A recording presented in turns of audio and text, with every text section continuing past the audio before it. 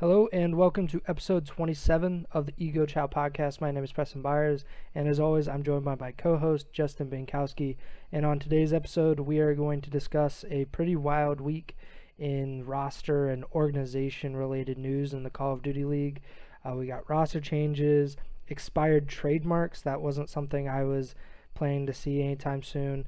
Possible mergers, everything basically you could ask for in 1 week's time after the Call of Duty League's 2021 season ends. But before we talk about all of that, let's check in with the Barry Bonds of the Connecticut Adult Men's Softball League. Justin Binkowski, how are you doing, Bink? I'm doing all right. Ready to get this show on the road. Yep. Let's get right into it. We'll go in chronological order. Kind of, we found out about the Seattle Surge dropping their roster during Champs last weekend. So that kind of unofficially kicked off Roster Mania because the season hadn't even finished yet, and an entire team and coaching staff had been wiped. So Seattle, they dropped everybody on their roster. They also dropped Nubsy, their head coach, and they were pretty. At least Octane and Nubsy were especially critical of the management for the Surge, basically saying that they had no idea what they were doing, and they didn't seem too phased by not being with the Surge organization. But we don't really need to talk all that much about that because we did touch on it last week in episode 26, and we also just kind of were giving like a preview of what was to come in Roster Mania. But I wasn't expecting this much in 1 week. We really start with Paris, which is no surprise. Paris, similarly to Seattle, they did not qualify for champs this year. They were one of those 4 teams that did not get to go to the World Championship tournament. They drop all of their players as well. Everybody on their roster has been released. But I didn't really see that as a big surprise. It's not really clear if Theory, their head coach, is staying. He didn't tweet anything about it, and he still has, the Paris Legion stuff in his Twitter account. So I'm not sure what to think about that. I guess before we get into this trademark stuff, what did you think of Paris completely wiping out their roster? Did you think it was salvageable at all with any of the players that they had picked up this season? So like you, I was pretty surprised that, like you hinted at before we actually got into it, I was kind of surprised. We saw this much happen so quickly into the off-season period here. A fun story for our listeners. I actually decided to go hang out with my cousin this past weekend and leave my house for the first time in months outside of just like playing softball, but like actually like travel somewhere just to go hang out. And that's apparently the reason why we got all this news. And it only makes sense that it all dropped when I was not available. So makes sense in that regard, and I just thought it was kind of ironic. But to answer your question, with the final roster we saw from Paris, I don't know if they really had anything to build around.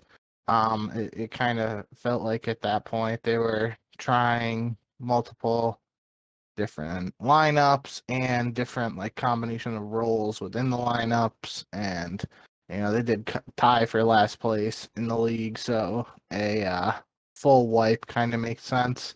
The only thing, I know we talked about it briefly earlier in other episodes, but the one thing that Paris could have done if they wanted to like not completely wipe the slate clean was like potentially keep Fire on and retain him moving into Vanguard.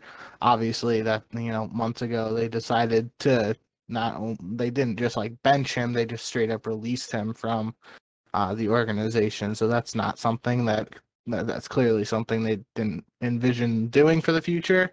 But that like if that's something like if they saw potential in him and they wanted to keep him around to see if he could, kind of bounce back in Vanguard or whatever, that could have been a route they went down. But obviously, That's not the case, and we're going to see a completely new Paris lineup next year, potentially under a new organization. I don't really know. Yeah, so this trademark stuff, I mean, obviously neither of us are, well versed in trademark and copyrights or anything. I mean, I remember kind of looking up trademarks when the Call of Duty League was just beginning, and we were trying to find out all of these franchises, names, and the logos and everything. I remember looking, trademarks up at that time, but I really haven't done anything else since then. But our boy Crone at Intel Call of Duty on Twitter, he tweeted on August 29th, so that would have been Sunday, um, that the Paris Legion trademark for their logo and as well as their, the actual name of the Paris Legion, the trademark had been abandoned as of July 5th, 2021. So that's nearly 3 months ago. It just kind of slipped under the radar, I guess. I didn't really know what to make of this, and then I looked at Roger Quiles. We've worked, I've like went to him for like a legal advice in terms of like asking him about player contracts and what certain things can mean. He is a content creation attorney. He deals with a lot of legal issues within esports. He tweeted, he actually quote tweeted Crone's tweet and said, "There's been widespread speculation that this means Paris is leaving the league. This doesn't mean that at all. The several Paris Legion trademarks, not patents, were abandoned because paperwork wasn't filed on time, nothing more than that." So, he's a lawyer. He's not going to jump to like these conclusions without having some kind of basis in reality. So we don't really know if this is the end of the Paris Legion. It could be, I guess.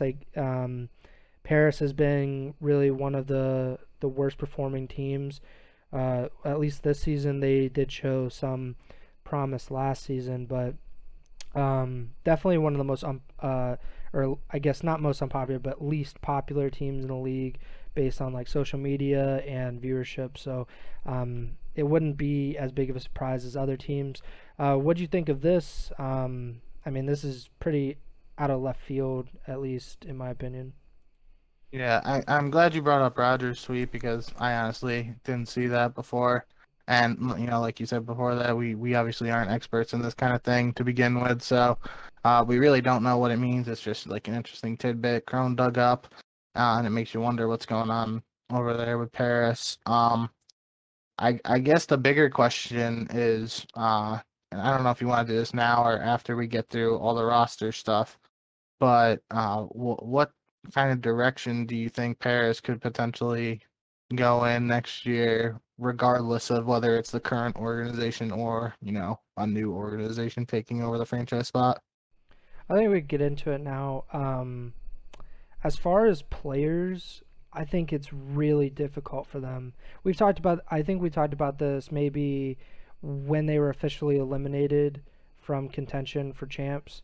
I remember talking about how they are at a disadvantage because, and obviously their headquarters, like no team is basically in their headquarters other than like LAG and like, the Empire because they're in Dallas. Like most of those other teams don't require their players and, their support staff to live in the city. So, Aqua and Temp and all of them, they didn't live in Paris.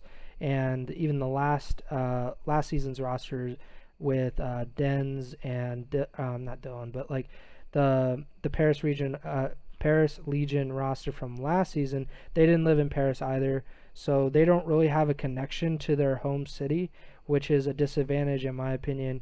And considering how poorly they have performed over the last 2 seasons, and they don't really have any, like recognizable content creator or Theory is well known within competitive Call of Duty, but it's not the same as like saying have Rambo Ray on on your coaching staff. So I think they're at a major disadvantage. I'd like to hear what you think. What can Paris, who was one of the worst teams this year and doesn't really have the clout of say Optic or Empire or Thieves, what can they do to become a competitive team in the CDL? I personally think if it's the same organization behind the franchise heading into this year, just from the outside looking in and from rumors that we've heard and stuff, it doesn't seem like they're the type of org to want to like make a big splash in free agency. And if that's the case, I think the best course of action for Paris is to embrace that, Paris identity of the fact that they're the French team in the Call of Duty League. Like they have that going for them if they actually can tap into it. And we've seen French players like Whalers and Brezzy, obviously Hydra, really good French player. And if they could have locked him up before this past year, they could have, could have had a cornerstone piece to build around for years to come. Obviously, that doesn't happen now, so they might have to look elsewhere in terms of French players if they want to go down that route. And I know we've seen, French teams in the CWL and competitive COD in the past not necessarily perform the best, but just from a fan and engagement interaction, if the org isn't in a position where it wants to, spend a lot of money to build around, some of these high name, big name, high paying free agents, that's one possible option I could see them going for is building around some of these amateur Europeans or in particular French players to try and, build a fan base that way. Do I think if they go down that route, they'll, be contending with Atlanta FaZe immediately? No. But I think that's something that the team could try to, like I've said, help build their identity, create a fan base, and, like give people a reason to tune into those Paris matches beyond just, seeing like Atlanta FaZe versus Paris and it being up, Atlanta's got this one. It might give French fans who might not necessarily tune into the CDL, it might give them a reason to tune in. But again, that's just pure speculation. Don't really know for sure what Paris has up their sleeves, but that's just one idea I have. I think it's a good idea. I'm not sure, other than Brezzy and Hydra and Whalers, like those are the guys that pop in my mind as like those French players that are pretty well known. They're at least well known by like the American viewers. And Hydra, he was one of the best, other than Insight, he probably would have won Rookie of the Year if that was a real award. And like in our minds, he was one of the best players and most impactful players as soon as he came into the Subliner starting lineup. So he's a player that I don't know if Paris had him on their radar and kind of let him slip through, or it's just not really a thought in their mind to focus on the French region because you've been watching competitive COD a long time and following the scene, and I've been following it not as long as you, but over 8 years now, and the French scene is not insignificant. Like there is a very vocal fan base in France. Like the French speaking fan base in Call of Duty is something that should be focused on, especially when you're a team that, no offense, is pretty trash. Like there's really no other way to say it. Like this team hasn't been competitive in terms of gameplay, and they really aren't competing for these players. They're not competing like we'll talk about it later, but some of the players that are now restricted free agents, no one even thinks that Paris will put in a good enough offer to get any of those top tier players onto their team. So like you said, there needs to, like, if you can't beat them, you have to do something else. You have to offer an alternative. You can't just try to say, well, we're just going to get less talented players from America, so we're going to alienate our French fan base, and we're also really not going to expand in America because our players are not popular enough or good enough to compete in the Call of Duty League. So I think it's a really tough spot for them, but this is a spot that they had to have known that they were entering when they got involved. They knew they were buying the Paris spot. This is I believe the same organization that owns the Paris Eternal, which is the Overwatch League team. I'm almost sure that's the same exact ownership group. So it's not like they are unaware of, the fan base that they would have to tap into. It's just they haven't done that, and I'm not really sure why. It's worth mentioning just real quick that Brezzy was a part of the Paris Legion, like that inaugural roster last year, and he never played. If I remember correctly, Paris was like one of the only teams that didn't make a roster change during the MW season. I'm trying to think back, but I'm pretty sure that's true. Might be missing something that I'm overthinking, but regardless, I remember they had Phantoms and Brezzy both signed to the teams as substitutes. They never got brought in, but it's particularly worth noting Brezzy was on that team, so they had a French player signed the first year and he never got a shot to play. So just to counter the point we were just talking about, the organization has had a French player, just never actually used it. So that might not be a top priority for them. I don't know. We'll have to find out as the offseason progresses. Yeah, it's unfortunate because Brezzy was a kind of, you know, in Black Ops 4, I believe, he looked like kind of like a budding star. He was on that Elevate roster, and it appeared as if that team could actually become, or at least he could become, a regular mainstay in the CWO. He didn't play in the CDL this year. I mean, that's not too much of a shock considering, like you said, he never got to play in the CDL last season, and rosters were reduced in size from last season to this season. So there were fewer opportunities for him to kind of get into the CDL and stay in the CDL.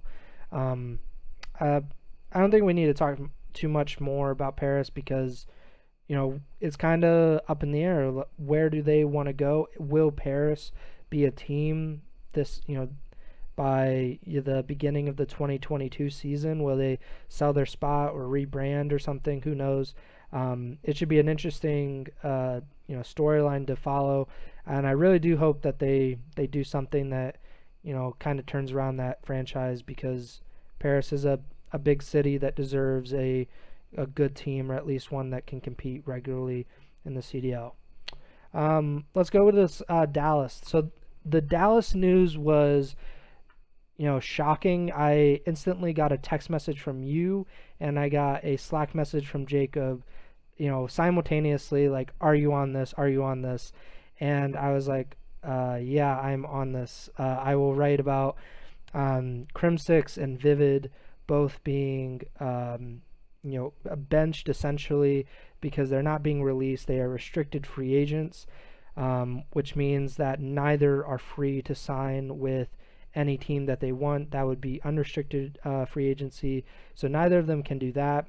They have to be basically sold as part of like a buyout deal or traded or something. So another team would have to acquire their contract to get them onto their roster, which happened with Clayster after the 2020 season. He had the same deal, and he ended up on the subliners. So Crimsix and Vivid are apparently not a part of the Empire's future heading into the Vanguard season. But Shotzi and Illy appear to be very much a part of that future, at least from what we can see. What did you think? Obviously, I don't think you were even home when this happened, so you were kind of just like, what is going on? Why does this keep happening? What do you think about this move? What do you think about just Dallas in general moving forward? Yeah, I was mid drive when the news broke, and that's why you got the text. But yeah, I mean, it kind of made sense to me, just like thinking in terms of solely Dallas here.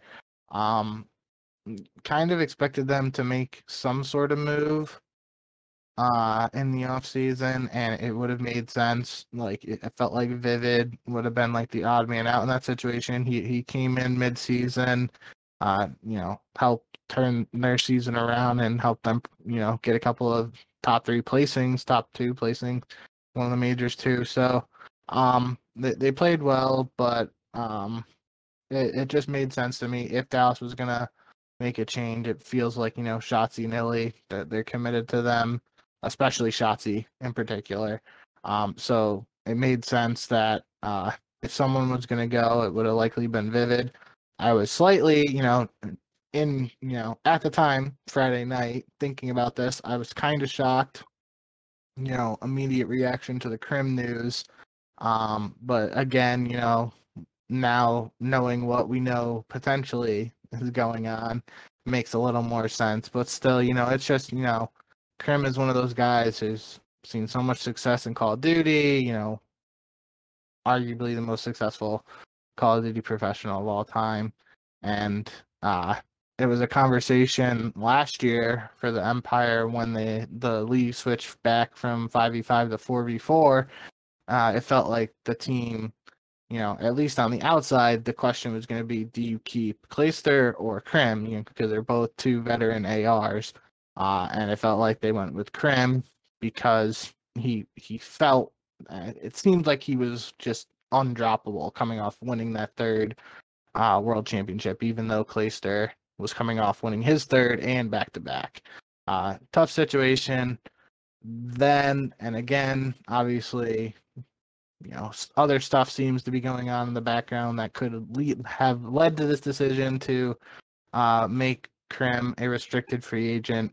But it will certainly be interesting to see where both of these guys end up. I'm excited to see where Vivid ends up, just because I feel like he had that breakout. I don't know if breakout's the right word, but he showed a lot of Call of Duty fans what he's capable of when he was playing for a bad LA Guerrillas team. And then he comes over to Dallas and he's still being that guy, like, doing the dirty work, playing well in Search and Destroy, setting up his other sub for success. So it'll be interesting to see what kind of submachine gun duo another organization is able to form. But it'll be really interesting to see where Crimsix ends up, because we already had a lot of storylines with when he was dropped from Optic going to Dallas, all that stuff. So maybe we're in for even more storylines with Krim playing against his old team again next season. Yeah, so the roster change was big news by itself, but then to follow it up, so we had a Dottie Sports report from Jacob Wolf and Crone. They reported that Envy NRG, which currently owns the Optic brand, and Hex, who is the founder of Optic and has been very much a spokesperson of the brand for many years. Dot reported that those parties are discussing a deal that, if completed, would see Optic Gaming and the Dallas Empire merge, and then the Chicago Call of Duty League slot would then be sold to a third party. And this would effectively end the Dallas Empire brand, and the Dallas slot would be replaced by Optic, probably like Optic Dallas, and Envy would then own the Optic brand, which, I mean, they've owned Optic for a long time in the game, but it's a little bit different now, I think. So yeah, that's really big news that the inaugural Call of Duty League champions, obviously they'd still be the CDL champions in 2020, but the name, the Dallas Empire, if this deal does go through, because the paperwork hasn't been finalized, so it's not, nobody's put pen to paper and it hasn't been completely pushed through. So if this does happen, it would mean that the Empire would go away. There would be no Dallas Empire, and that it would Optic would have the Dallas slot. What did you think of this? Because I was stunned, but then I was like, it makes sense that Optic would be open to this and to and it makes sense why Envy would be open to this as well because Optic is such a big brand. But what did you think? Yeah, I mean, even before we got this report, just sticking with our chronological order, the Dallas news broke on Friday night, but early on Saturday, we got the news to coincide with it that Envoy is an unrestricted free agent. Everybody was like, whoa, because, it seemed like Optic was building him up to be essentially Scump's successor in terms of, like, the content creator to try to have on the I came out wrong, but you know what I mean. They were trying to build him up to essentially fill Scump's shoes whenever he decided to retire. That's what it seemed like, at least. And we had talked on the past episode of the pod too, where we were unsure what direction Optics roster was going to go and if they were actually going to make changes. And then we get another bombshell with Formal effectively announcing he's retiring. I thought it was important to point out he didn't actually use the word retiring in his announcement. He's just pursuing other options from competing. So it seems like he's retiring. I'm gonna, go into content creation and streaming. But he, didn't straight up say that he's done. So I guess technically we could have like a Brett Favre situation where he decides to come back at a future time. Who knows? Just speculation there. But that with those two players off of Optic, we then were in this situation where it seemed like we have Dallas with Shotzi and Illy, Optic with Scump and Dashy, and then we get this report from Crone and Jacob about the potential merger. And that's the interesting part for me, is that we could potentially, if this merger goes through, we could see the roster of Shotzi, Illy, Scump, and Dashy competing on whatever finalized name the Dallas franchise would decide to go for 2022. Yeah, the Formal thing is, it's very sad that, he's obviously one of the greatest Call of Duty players of all time. He was on what many people consider to be the most dominant team of all time, that Optic Dynasty, and he was, he is one of the best ARs in Call of Duty history. I think, like him and Octane, they have been competing as like which one can be better for a long time, and it is sad to see Formal, who's even a multi FPS legend because of his Halo past. He was able to make that transition. It's sad to see him step away, but I guess there is optimism among COD fans that. So he replied to a Scump tweet, and Scump was like saying, "Exploding rounds make me frown." He was playing the Vanguard Alpha, and Formal replied and said, "Yep, good year to skip." And I don't know if that's I'm sure it's not definitive, but maybe he's open to the possibility of returning maybe after this year. Maybe he's not feeling another World War II kind of game, because I think he said in the past that he hated World War II more than any other COD game that he's played. So maybe another game in that era doesn't really interest him, but we won't really know for a while. And this news that Empire and Optic are possibly merging, and well, not really merging, but like Empire is buying out Optic from NRG and making it its franchise brand.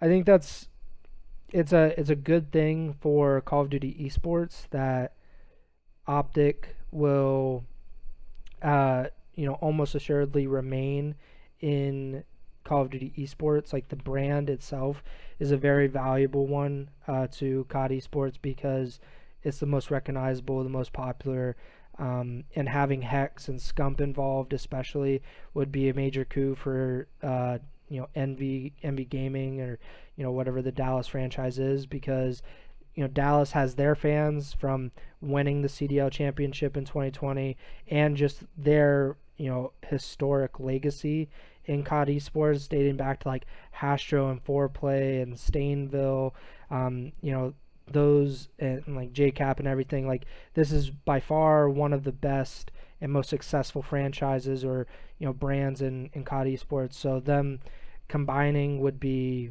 pretty incredible just to see it happen. Um, and then you were the one that remembered, but Eon, which was a thing a long, long time ago, was kind of like a partnership between Optic and Envy back in like 2011, 2012 or whatever, before Optic became this huge competitive force. So there is kind of some history, and Hastro's, he seems like pretty good buddies with Hex, so it just kind of made sense, I guess. And if it happens, it's going to be a really really big deal for the CDL. I don't really know who could buy that Chicago slot though, because we haven't really heard about potential suitors in terms of the CDL, expansion. I mean, Chicago's a huge market, so there is some potential there, but I have absolutely no idea who could, possibly buy that slot and make it worth anything. Yeah, so just to touch on that stuff real quick. The Eon partnership, I really obviously that was like when I first was getting into competitive Call of Duty and I wasn't writing at that time. So I really don't know much about it. I just know it was a thing. I would love to like actually talk to like Castro or someone who was involved at that time to learn more about it. But I do remember, I think it was on one of Hex's podcasts. I saw a clip or something of him talking about like before the NRG partnership, there was a possibility of him like teaming up with Hastro, even before the inaugural season of the CDL. If I'm remembering that correctly, I'm not 100%, but I'm pretty sure that's was said. So and you like you said, they obviously, aside from like Twitter banner and stuff, they seem to be good friends. So if this merger goes through, it's something that makes sense in and out of the game from a lot of standpoints.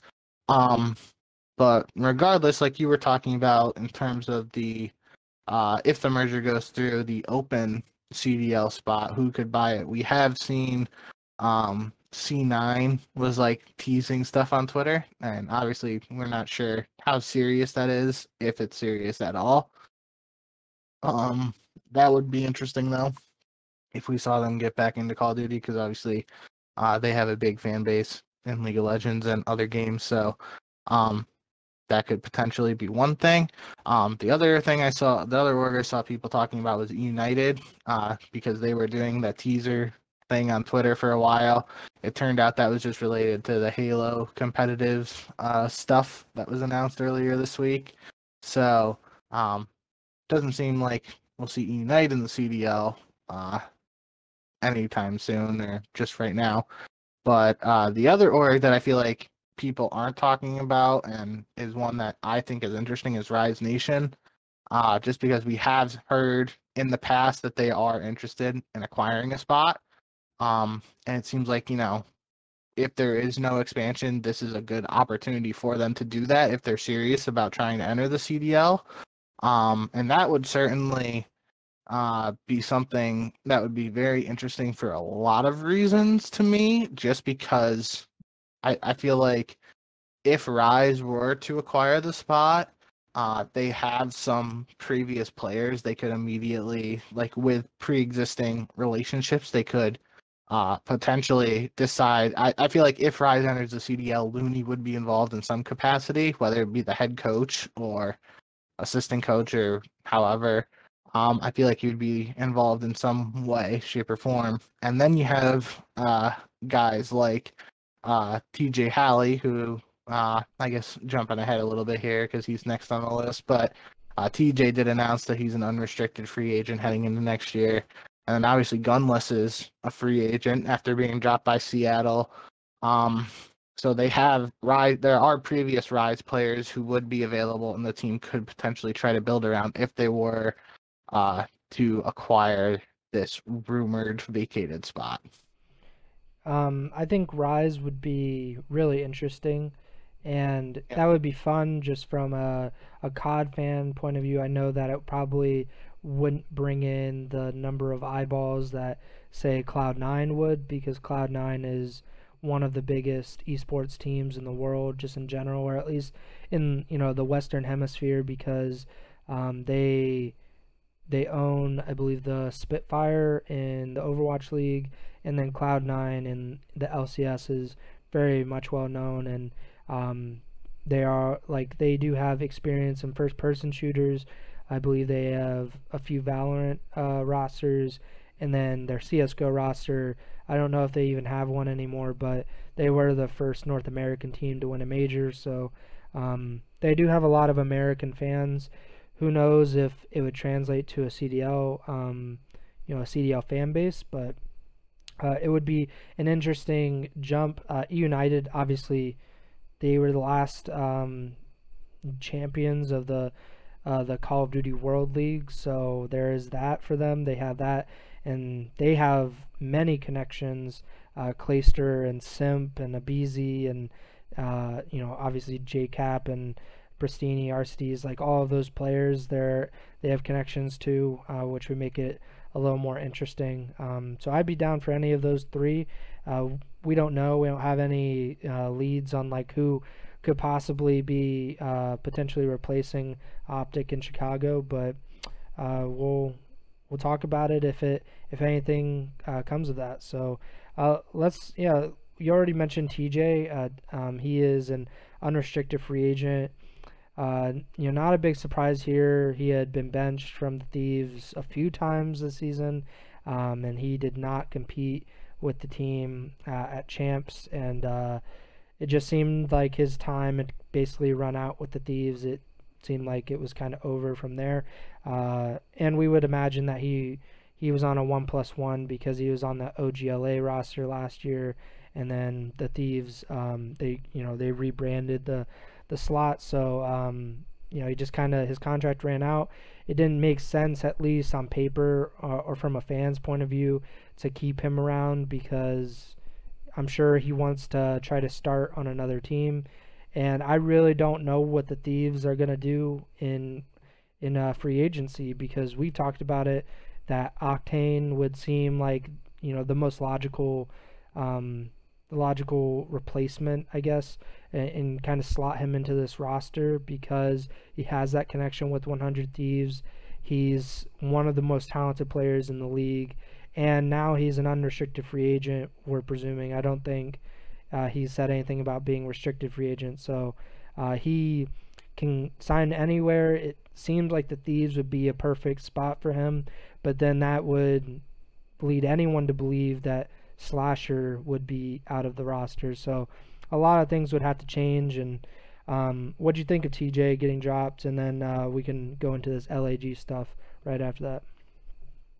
Yeah. Just one final note again on the Optic and Dallas stuff. That's all reported, obviously, by Crone and Jacob Wolf. I don't know. Preston will probably leave the link to the report somewhere if you guys want to read that if you haven't already.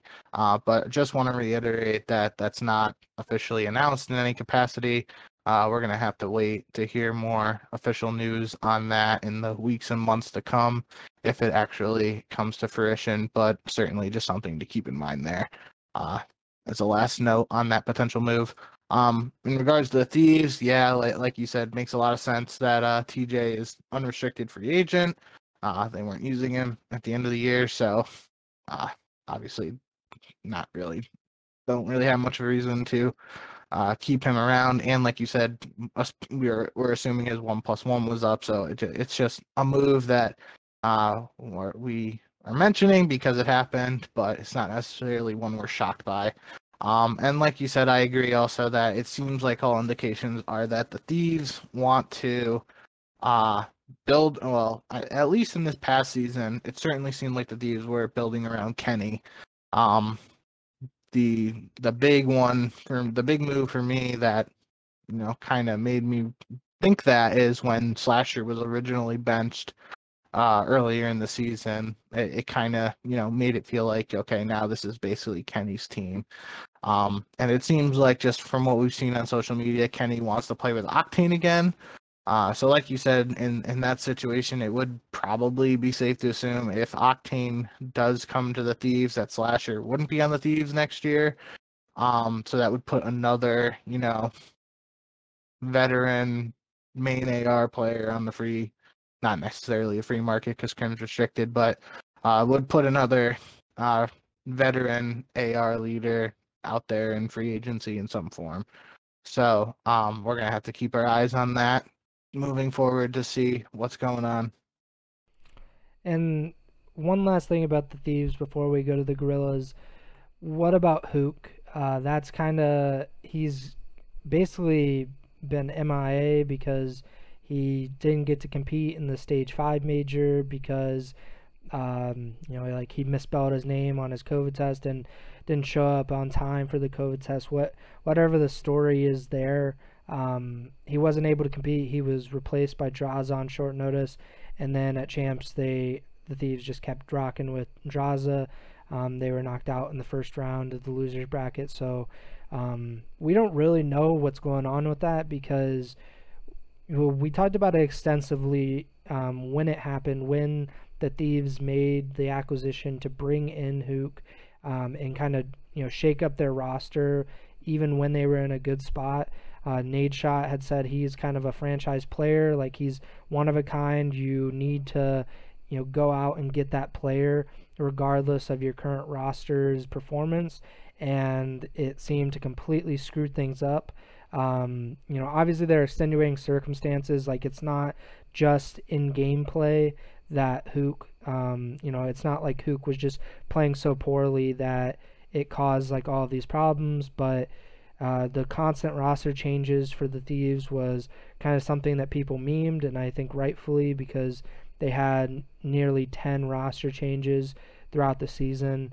And Hook, he's at one time in Stage 1, early Stage 2, he was seen as a potential most valuable player candidate. He looked like one of the best players in the league, and then he got benched by Dallas and then got traded to LAG. So I think he is probably the most underrated player in terms of where will they end up, because we really haven't heard that much about him since he got benched but for Draza at the end of the season. The Thieves, I don't know if they have faith in him and they're going to keep him on their roster and try to slot him into that starting roster. I mean, that would be on paper a filthy lineup if it was Octane, Kenny, Hook, and say Draza, or I don't really know who that fourth could be. It could be really anybody because there's so much talent in the other places, but you would think it would have to be a submachine gun player, so I wouldn't think that Slasher would really fit into that roster if that is. But we really don't know what Hook is going to do, or if he's even a restricted or unrestricted free agent. He hasn't really said anything, so it's super unclear about he's a potential MVP for next year because he has that talent, but who knows where he ends up. So I think that's a really underrated part of the free agency. I'm glad you brought up the Nadeshot tweet, because as soon as you started talking about Hook, that's the first thing I just Googled, Nadeshot Hook, so I could get the exact words from the tweet.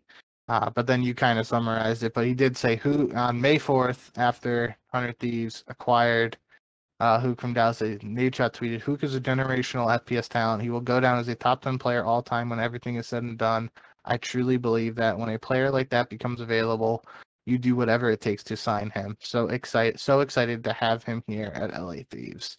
So, in the words of Nadeshot himself, if the Thieves decide to move on from Hook going into 2022, when a player like that becomes available, you do whatever it takes to sign him. So we'll see what happens with Hook going forward.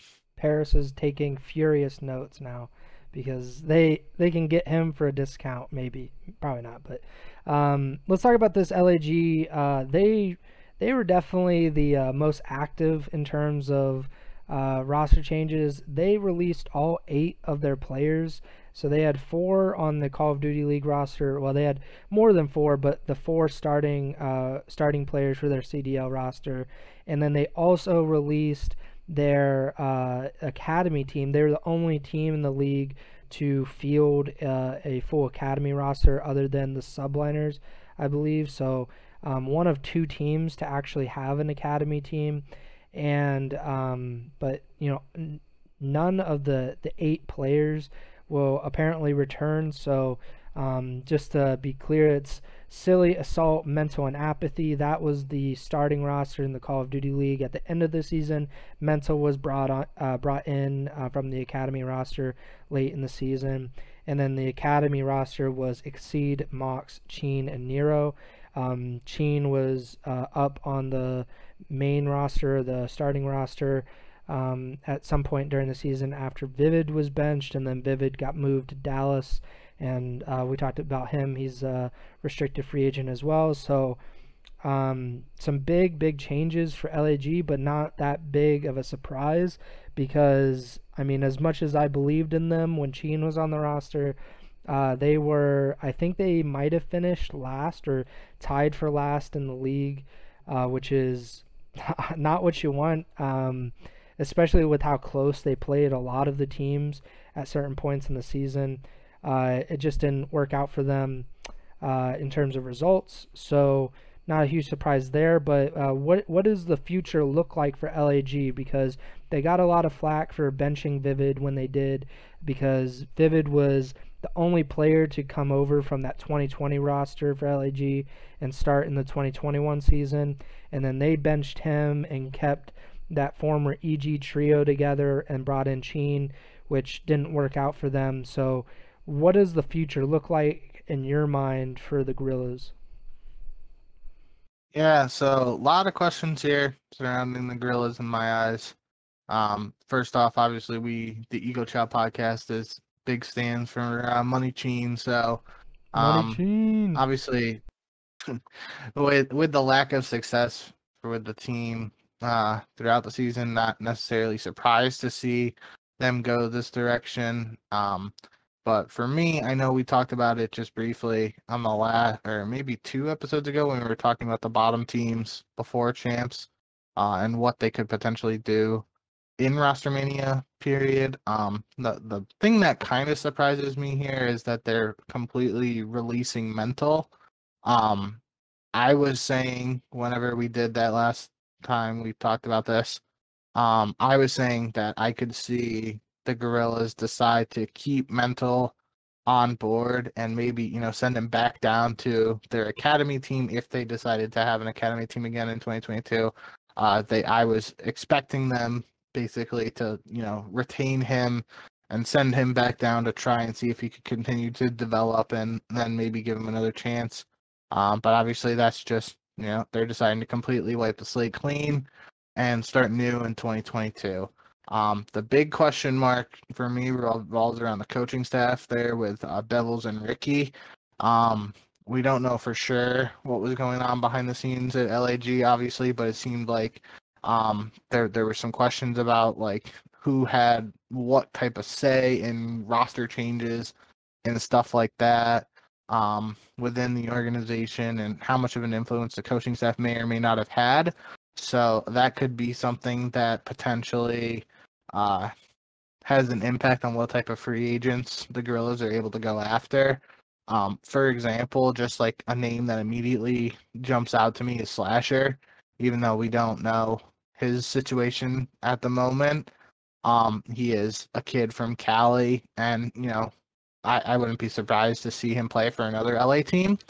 But again, he also seems like the type of player, like if he doesn't have a say in roster construction or, potential roster changes, that's probably for a guy like him, that's most likely a situation he doesn't want to be in. So it'll be interesting to see what route the Guerrillas go down. Obviously, I think, they talked about it on like the flank and stuff like that. It seems like the organization has money just based on who owns the actual franchise. So it seems like this could be a landing spot. I mean, maybe even potentially for Krim if they decide to to splurge and try and go after Krim and build around him. Don't really know. It's still early, but definitely excited to see what the Gorillas do after 2 seasons where they struggled. They're completely just wiping the slate clean and gonna try to start new. So all eyes will be on that to see what they're able to pull off in the offseason. I'm not really sure from a player's perspective, but from a fan perspective, I think that LAG, Seattle, and Paris would have the shortest leash of any franchises for a player to go to because, like you said, if those players can't have say in who is on that roster, what kind of roster changes are made during the season, that's essentially a deal breaker for, you would presume, any top player in the league. You know, any player that is being offered by multiple franchises, you would imagine that they would choose to go elsewhere if they could have, some say in who they're playing with. And I think that also LAG and Seattle and Paris, those three teams have been very bad for both of the CDL seasons so far. And I actually looked it up while you were talking. LAG in 2 seasons in the CDL have a 13-41 record in the Call of Duty League. They have the fewest combined CDL points in the league. So they had 50 CDL points last season. Different format. It was, more like event based. Not every team would be at every event, but they finished with 50 CDL points. They were 5-15 last year. This season they finished with 100 CDL points. So that is 150 total CDL points. To put it into perspective, the fifth place team last season, where there were fewer points, was the New York Subliners. They had 140 CDL points last season. This season, Atlanta FaZe had 525 CDL points in first place. So, it's pretty bad in terms of results for the Gorillas. And I think combine that with this alleged lack of control for players, it would be very hard for even Slasher, not to say like Slasher's a bad player or anything, but like even a player kind of getting pushed out of their roster, if that is the case, I think he would say, like, I'd rather go to a team that is, not set up as well, but I can actually, do something with this roster, have some control.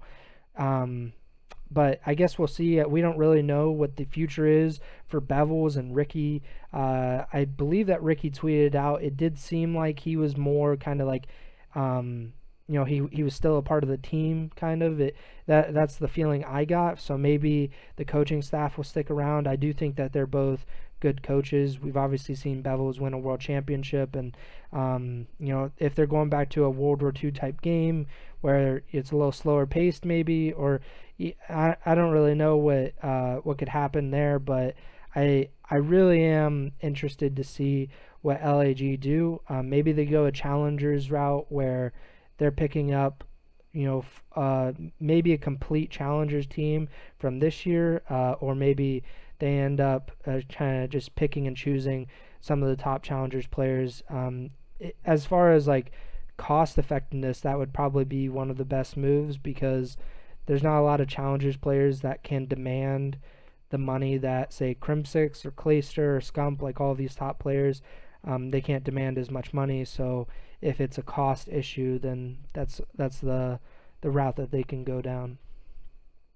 We obviously saw the Gorillas with, like you were talking about earlier, they were one of the few teams that have an academy team this past year. So obviously, if one organization in particular is going to be, like super focused on the challenger scene, in the sense of, they had a team, they likely, or I mean, you would at least hope that they were like watching the matches their teams were playing in, seeing who they were going up against, who in the challenger scene was performing well, all that stuff. You would feel like the Gorillas might have a good idea in that regard, but again, we'll just have to wait and see what goes on. Let's talk about this London roster change. So London, the Royal Ravens, they parted ways with Shawnee, Alex, Paul X, Zed, and Shane. Shane was a part of their coaching staff last year. I think he was temporarily the head coach for London, while Dominate was still off in Europe and he couldn't get into the States. So a lot of changes there for London, but the notable player that will stay is Afro, the really young European Challengers player that came into the starting roster late in the season, and he looked to be really talented.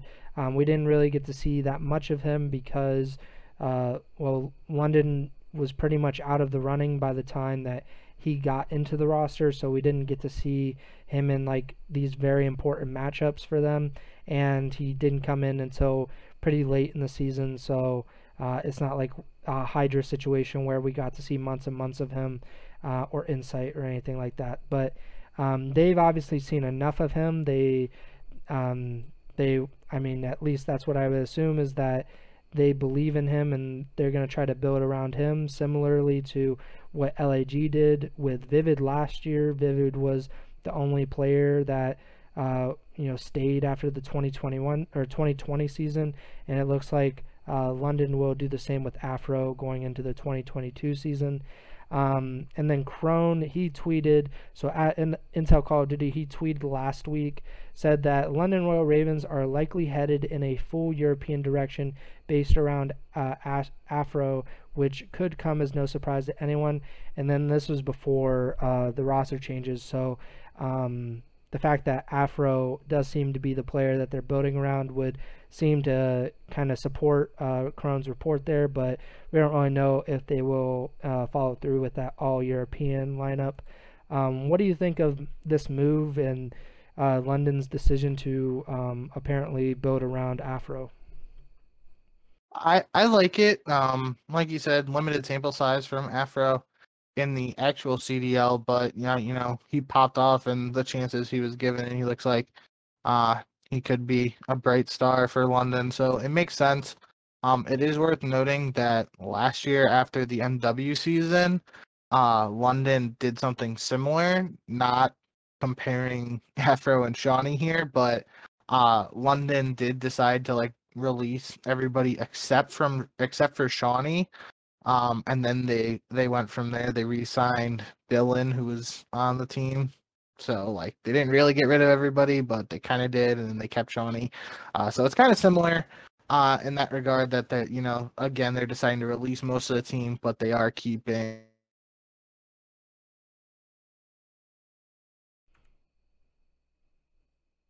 Looks like Bink might have cut out. But yeah, they're gonna. Are you back? Hello? Yeah. You just froze. You froze after you were saying keeping. Oh, so what did you hear? Basically, they're building around Afro, and that they had like last season they kept Shawnee, and then they re-signed Dylan and Alex and everything. So I mean, yeah, I was just bringing it up. This this is technically the second straight year where we've seen them not do a complete fire sale or squad wipe, as people are calling it now. But they have kept one person and then gone from there. So not surprising to see them go down that route again.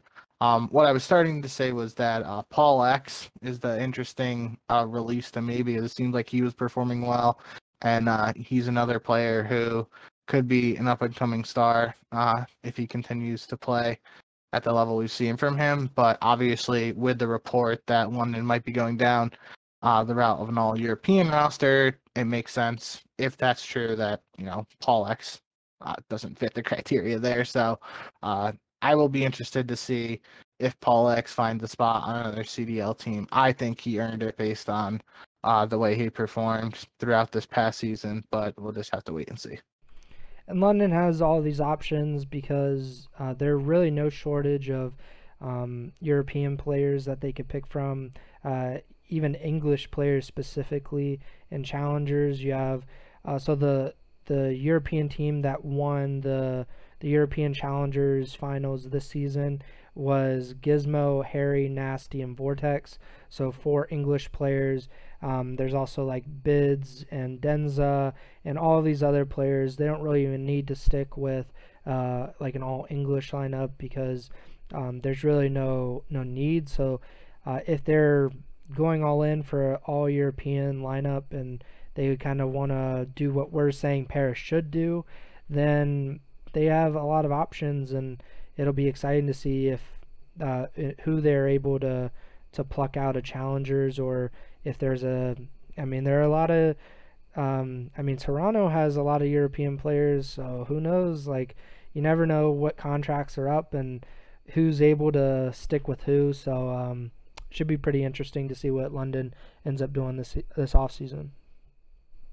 Just real quick though, just because you mentioned him, Nasty is a guy in particular that I would be excited to see. I obviously am not super tuned into the European amateur scene, but I know London signed him as a sub during the Modern Warfare season, and I was hearing a lot of good things about him then, and I was excited to see him potentially make his debut. It never happened. He was released, and then we went through this season. Apparently, as you were just saying, he saw success in EU Challengers, so no surprise there based on what we've heard, and it would be interesting to see him potentially get a shot in the CDL.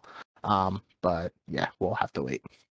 Yeah, he had a lot of success in challengers, in European challengers, because of the pandemic.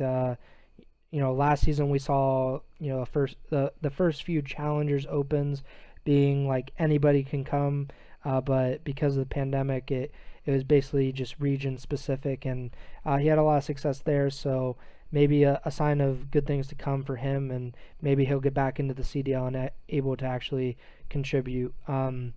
Methods, his tweets were a little odd in terms of like really what was actually happening with him, because he tweeted on August 29th that he is an unrestricted free agent. He said that he wanted to thank the Ultra for everything they've helped him do. He's still exploring options with them, but they have agreed to let him explore all other options as an unrestricted free agent.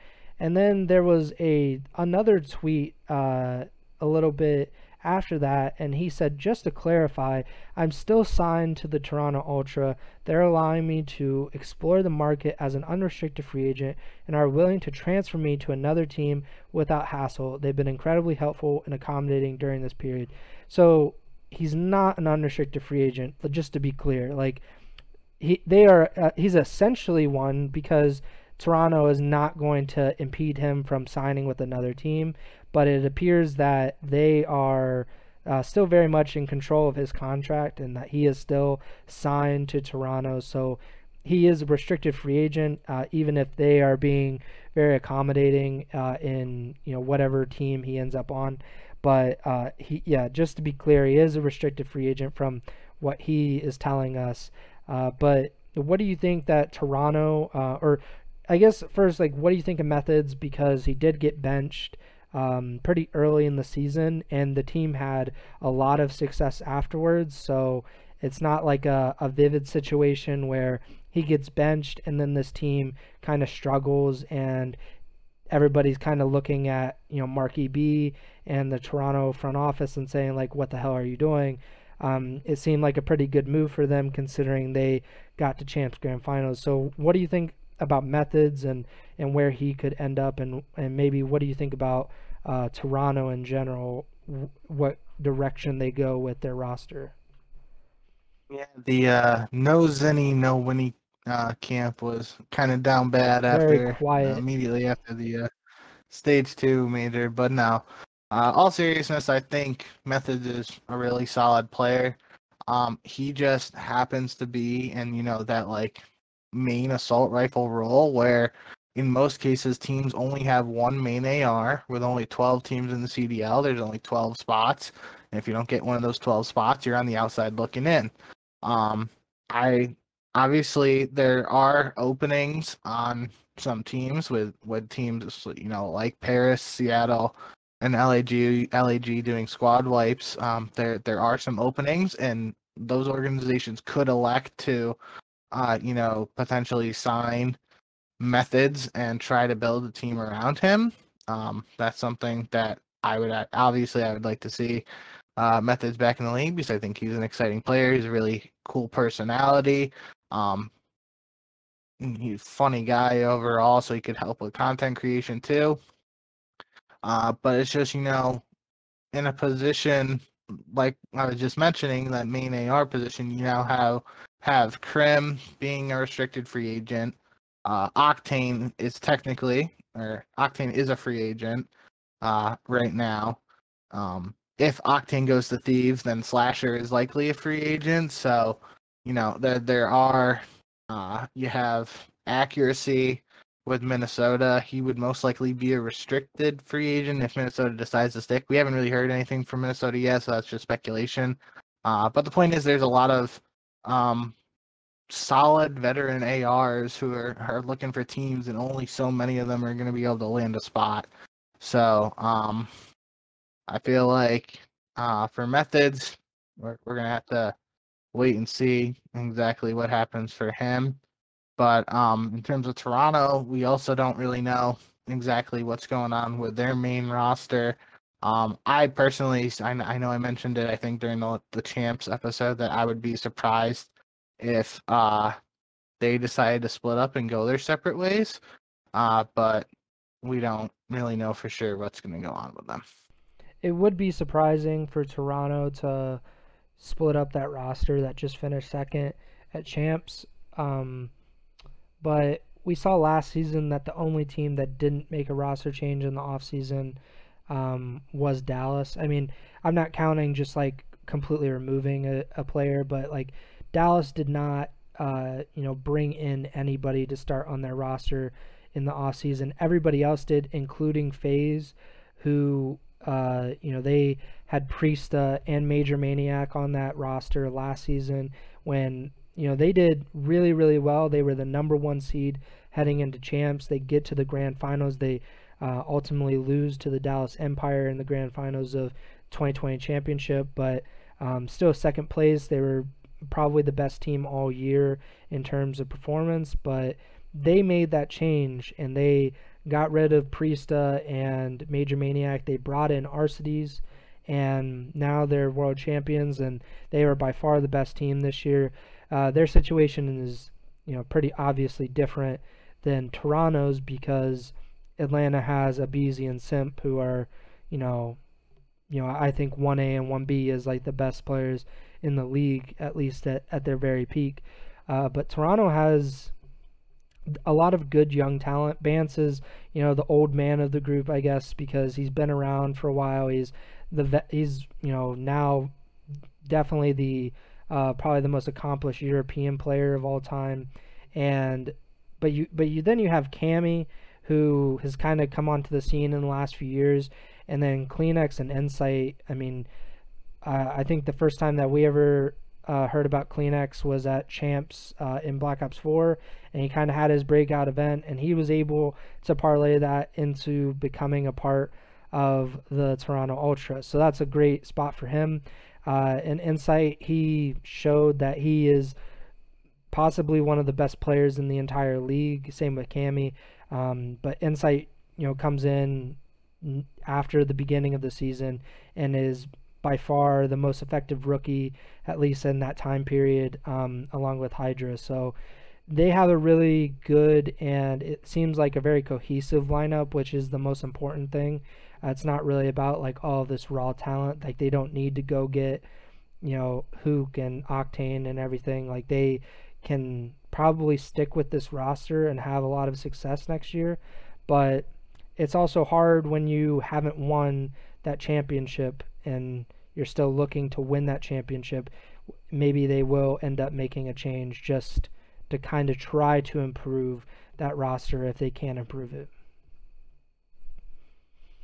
And then that's kind of it for Toronto. And then the last thing that we have in terms of roster mania, at least for now, I'm sure we will get more in the coming week. If they keep up this pace, I mean, roster mania should be over rather quickly, because, I mean, this was a lot of moves in 7 days or 8 days or whatever. But Diamond Khan, he announced that he is an unrestricted free agent, so he can freely sign with any other team. And I think that uh, he improved his stock. He is obviously now a known commodity in the CDL. He came in even at the end of the season when Clayster had his little sabbatical and he was not playing with the Subliners. Diamond Khan was able to come in and contribute to that Subliners team, so that's a really big thing for him. What did you think about Diamond Khan, just like his rookie year and now him going forward? Yeah, I think, tough situation for him. We mentioned it on maybe it was the Champs preview episodes or two ago or something. Just, briefly mentioning it, it was a tough spot for him and I personally kind of feel bad for him in regard to not getting to perform at either Champs because of the situation with Clayster. Him having to come in to the main New York roster meant he missed Challengers Champs, and then Clayster replaces him for actual COD Champs, and he doesn't get to play there either. So that's definitely like a somber ending to a bright rookie season for him. He certainly had his moments where he showed he can hang around, but at this time, this is a move. Not too surprised to see him be in free agency. I'm not sure if we'll actually see him immediately back in the CDL next year. But again, at this point, who knows what's going to happen with some of these guys. That does it for the roster mania, the confirmed changes. Real quick, I just wanted to touch on these rosters since we didn't really get to talk about them because they haven't really made any changes. Florida. So, really, we don't know what's going to happen with Florida. You would imagine that they would try to keep Awakening and Skies together because they seem like two stars and they can do something, but um, really, I don't know what can be done about their roster. Maybe that Envoy is a. I don't really know. Like, I want to put a bunch of these players together, but then you're like, will Envoy be able to make a huge difference? Because, Awakening and Skies are both guys that can really slay the hell out of any team. So I don't know if adding another player that has that ability, maybe they turn into like a little optic where it's just they just completely wipe teams off the map by slaying power. But I was also thinking about Envoy for the subliners, but I don't know what kind of role he could slot into if they ended up keeping Clayster and Hydra, because those would seem like the most logical players to keep. But we don't really know if Clayster will end up on New York, if he's. I don't know what his contract situation is because he was obviously traded to New York. So, and then Minnesota, like you mentioned with accuracy, he's on the bench for Minnesota, and they have attached Priestahh, Major Maniac, and Standy, who came in the middle of the season. I guess just what do you think about these rosters? What are some maybe possible moves or directions that they could go in to make their teams better?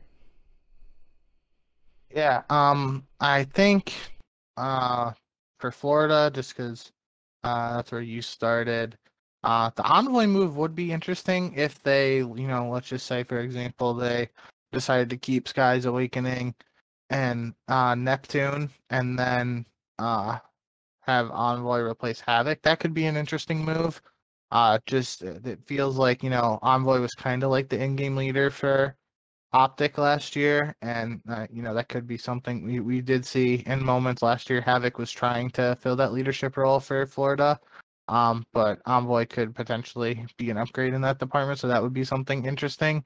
But unlike what you said about like Florida necessarily keeping Skies and Awakening together, I'm not sure if that's exactly the direction they'll go in. I could certainly see it being a possibility, but it could come down to a situation where they decide. I feel like they will want to keep Neptune around to continue building around him. Also, just based on contracts, it's most likely that he signed a 1+1, and they would choose to just extend his +1. Um, So I feel like Neptune's going to stick around, and then it comes down to whether they want to keep both Skies in Awakening or if they just want one of them to be the main AR and potentially move on from the other one and then look for two. Whatever direction they go in, I think they're in a good spot where they can, they have options. It's not like necessarily, how do I want to put this? It's not like they're in a situation where they're starting from scratch, right? I feel like they have some solid young players to build around. It's just someone's gonna have to make a tough call in terms of exactly what direction they want to go in with the team and who they want to keep and who they're going to move on from. So we're going to have to keep our eyes on Florida to see what they decide to do. With you mentioning New York, though, another interesting name that I could see just now thinking about it fitting with Florida would be ASIM. If New York decides to move on from ASIM, I could see a world where Florida goes with, like Skies Awakening, Neptune, and ASIM stepping into that leadership role there. We've talked praises for ASIM, had a rough year in terms of like personal stuff, all the obstacles with New York as a team, all that's in the past now. Got to look forward to 2022, but I think ASIM really turned some heads this last year, and I personally was impressed with what I saw out of him. So that's another name we're gonna have to look out for to see, if New York decides to keep him or if he becomes available, what team decides to give him another opportunity. That would be certainly interesting. But I agree. Similar to the Neptune situation with Florida, I feel like New York is in a spot where, with Hydra's contract, they would most likely be in a situation to extend his +1 and retain Hydra for 2022. And then becomes a question of what they do with the rest of the roster around him. And then lastly, we got Minnesota. Minnesota is a very interesting case because they won the Stage 5 major. They're one of the few teams to have actually won a major this season. And then, they lost to, I believe, the Ultra champs. So they were bounced early by a team that eventually went to the grand finals of champs and has been, one of the best teams. They were one of the best teams in the league. But Minnesota made that late run. They didn't look like anything other than a middle of the road team for a good part of the season, even after eliminating Optic at the one major with Accuracy's clutch, and then they come on and they're one of the best teams at the very end of the season. What do you think happens with this roster? Because Major Maniac was, a part of the starting lineup in the beginning, and then he was benched, and then he was brought back into the starting lineup, and Standy was brought in as a signing in the middle of the season. So what do you see happening for the Rocker in the offseason? I wouldn't be surprised if we see this exact Minnesota roster stick around and run it back for the start of Vanguard. Especially, similar to like what we've just been talking about with Neptune and Hydra from a contract perspective, seems like Standy will almost assuredly be on Minnesota next year. Then just becomes a question of what they're going to do around him. We have heard from multiple players. I feel like that they've expressed interest in the past in playing with Priesta. So depending on his contract situation, he could have offers, or teams could, try to trade for him and stuff. I know, like the Thieves, just for example, it pops out to me that some of those guys liked playing with Priestess, so maybe they would be interesting in trying to reunite him. But I feel like I wouldn't be surprised if Minnesota just stuck with this roster that, ended the season there with Attach, Standy, Priesta, and Major Maniac. The one thing I could see is maybe they go for an on-paper AR upgrade, maybe like Slasher in for Major Maniac. This is something they would try to do. Not really sure. Obviously, I really like Major Maniac as a player who's, super strong in S&D, which I obviously enjoy watching. And he does his job in the respawns. So I'm not sure if they would actually want to, make a change. And like I said a couple minutes ago, I wouldn't be surprised if they didn't. But for me, I guess it just comes down to accuracy. What exactly happens with him.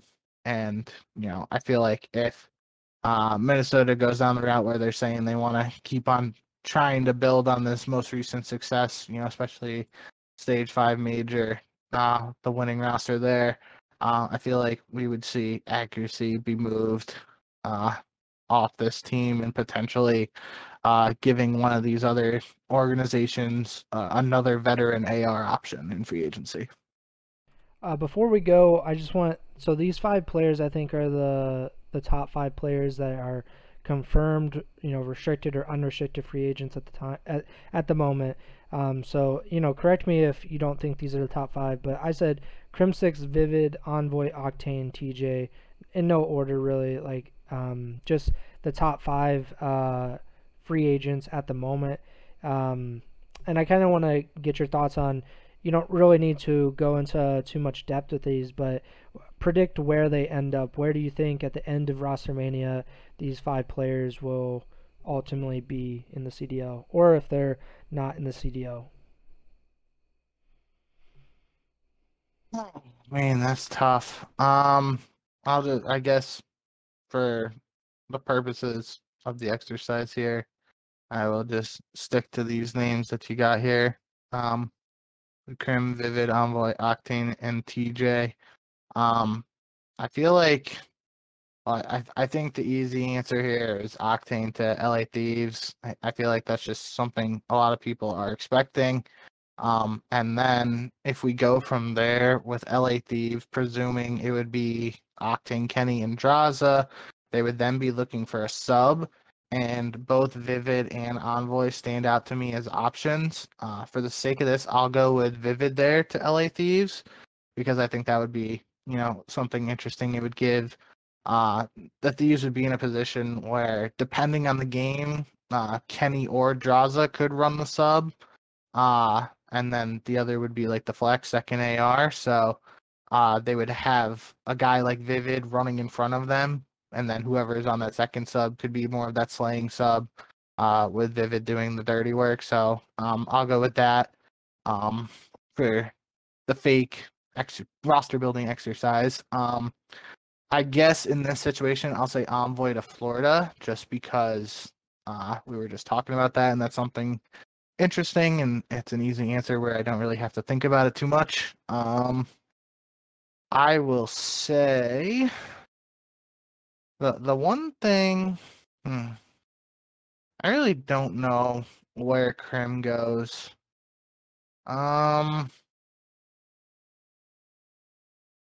It would certainly be interesting if Crim also went to the Thieves instead of Octane, and then you have this, Crim on the Thieves going up against Optic/Dallas potential merger there. That would be one hell of a storyline, but I can't keep saying the Thieves here. I don't really know where I would pick Crim to go then because I don't really see him going to LAG, Paris, or Seattle.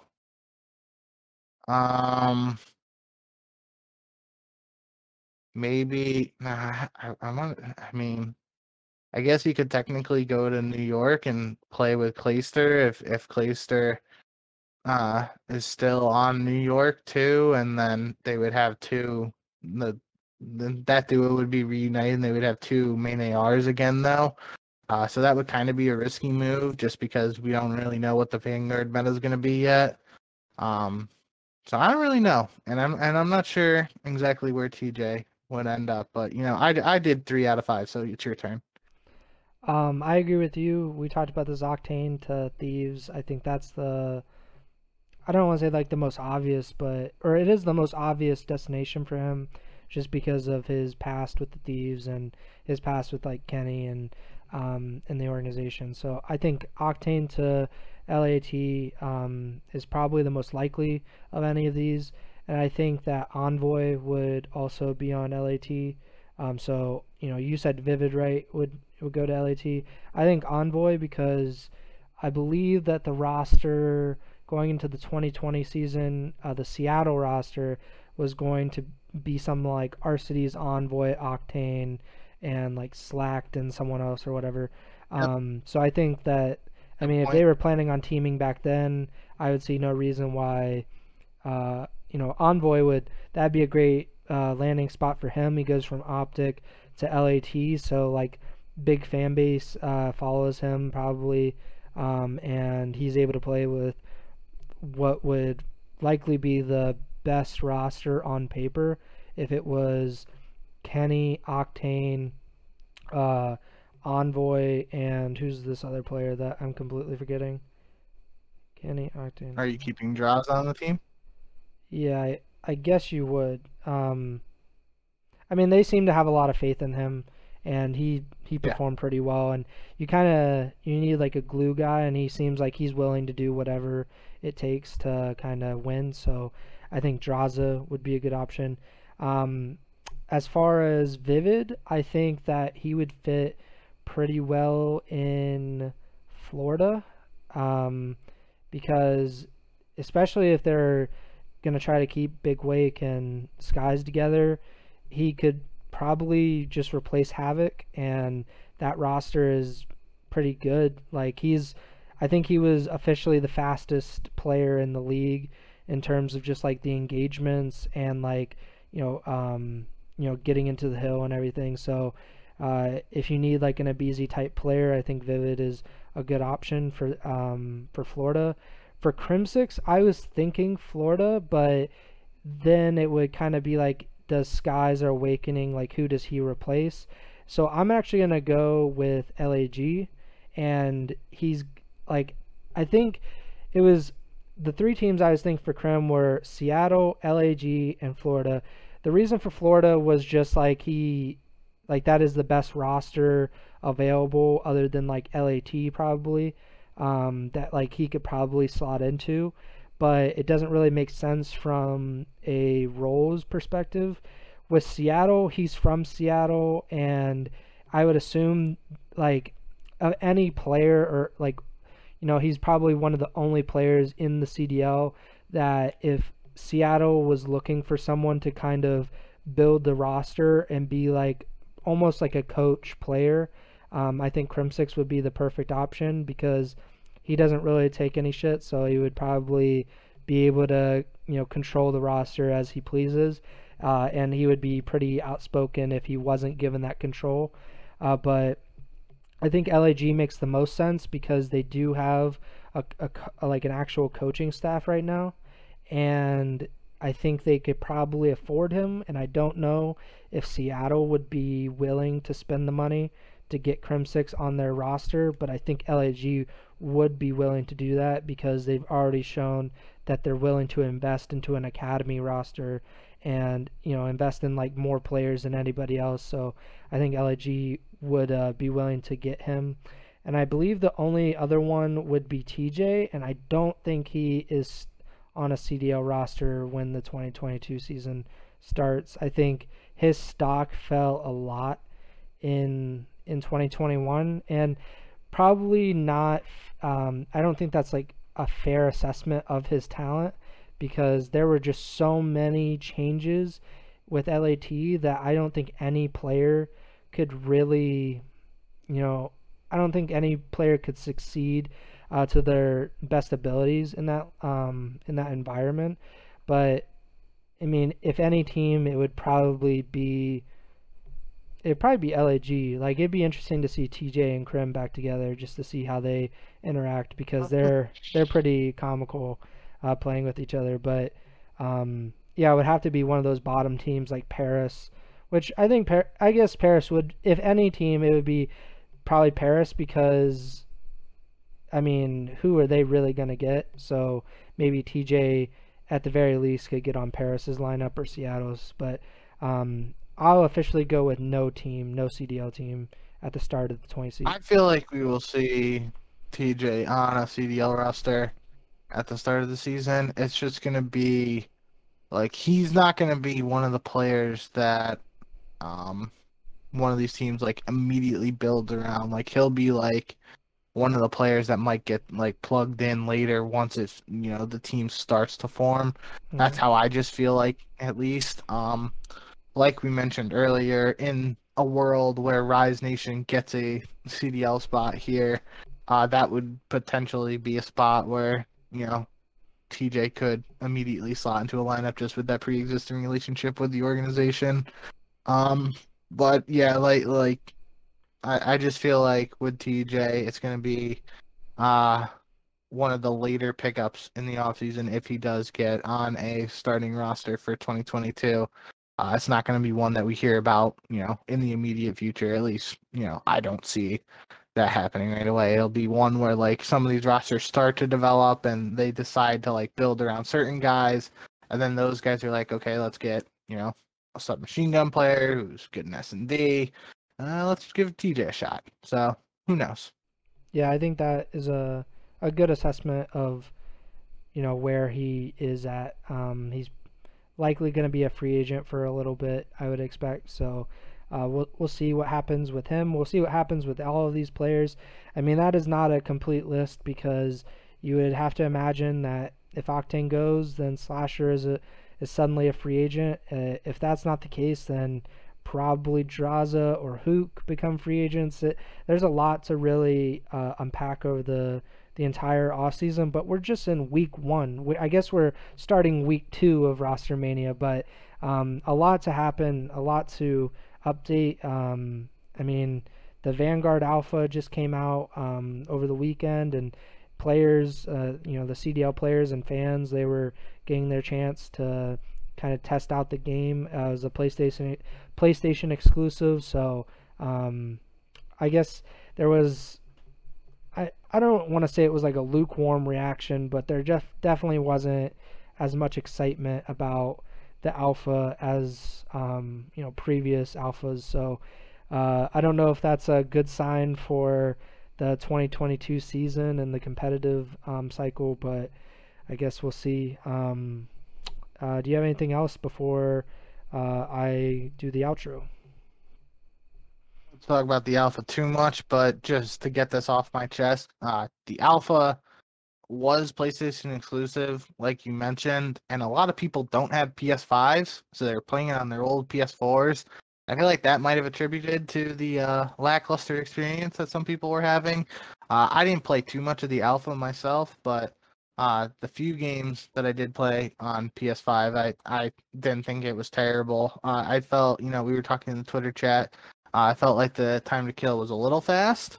But again, this is an alpha, so a lot can change before November 5th when the game actually drops. The big date is going to be when we have September 7th, I believe, is the multiplayer reveal. And then the weekend of the September 10th is going to be when the PlayStation exclusive beta starts. So that'll give us more of a better taste of what we can expect to see in the CDL, I feel like, in 2022, especially because this Champion Hill mode, it's a cool idea, but we're not going to see it in the CDL. It's a pub mode. So I think we got to pump the brakes on any negativity with Vanguard at this point. Give it a shot at least in the beta. Let's see if anything's a little different. But yeah, that's all I got on the alpha. I guess I'll play it once in November and then completely shelve the PlayStation. So I'm not going to comment too much on it. I will try to play the beta, but who knows? I mean, that means I would have to set up my PS4, and I'm pretty lazy, so I don't know if that's going to end up happening. So we'll see. But yeah, that does it for our first Roster Mania episode of the off season. Hopefully a lot more to come. We thank you for listening. This was a pretty fun episode because this was the first one that we didn't have any kind of event or matches to talk about, so this was completely just based on speculation and rumors and reports. So a little bit of a different episode. Hope you guys liked it. Make sure to subscribe on whatever platform you're listening on. Follow or subscribe. We're on Apple Podcasts, Spotify, Google Podcasts, pretty much all the big podcasting platforms. Make sure to give us a 5-star rating on Apple Podcasts. Follow us on Twitter. He's at jbink with 2Ks. I'm at Presbyers. And the podcast Twitter is at Ego Chow Podcast. We update our listeners on when we're actually doing this podcast because off season's kind of weird. There's no set schedule. We don't really know when Optic is going to announce that they've dropped Scump and picked up Sensor, and they've added Nadeshot to the roster. We don't know when that will happen, but when it does happen, we will be we'll be on twitch.tv/EgoChow Podcast, and we'll be in your audio feeds telling you why Sensor will eventually win a world championship despite barely being able to compete in challengers. But yeah, follow us on Twitter. The next show will hopefully be within a week. But the best option is just to follow us on Twitter. We'll update you whenever we know when we're gonna do a podcast. Wish Bink luck in his softball championship game tomorrow. Hopefully a few big home runs or singles, at least get on base would be preferable. So yeah, that does it. Bink, take it away. We saved the daggers for the end here, huh? Nah, but as always, thank you guys for tuning in. Like Preston said, not going to really have a set schedule in the off season. But if the off season is anything like the regular season, potentially a lot of announcements could happen tomorrow because it felt like during the season that a lot of news would drop immediately after we did an episode. So who knows what's going to happen, but hopefully you guys enjoyed this episode and you can look forward to hearing from us again whenever some more Rostermania news drops. So, yep, that'll do it for us. Thank you guys for tuning in, and as always, remember to send the chow.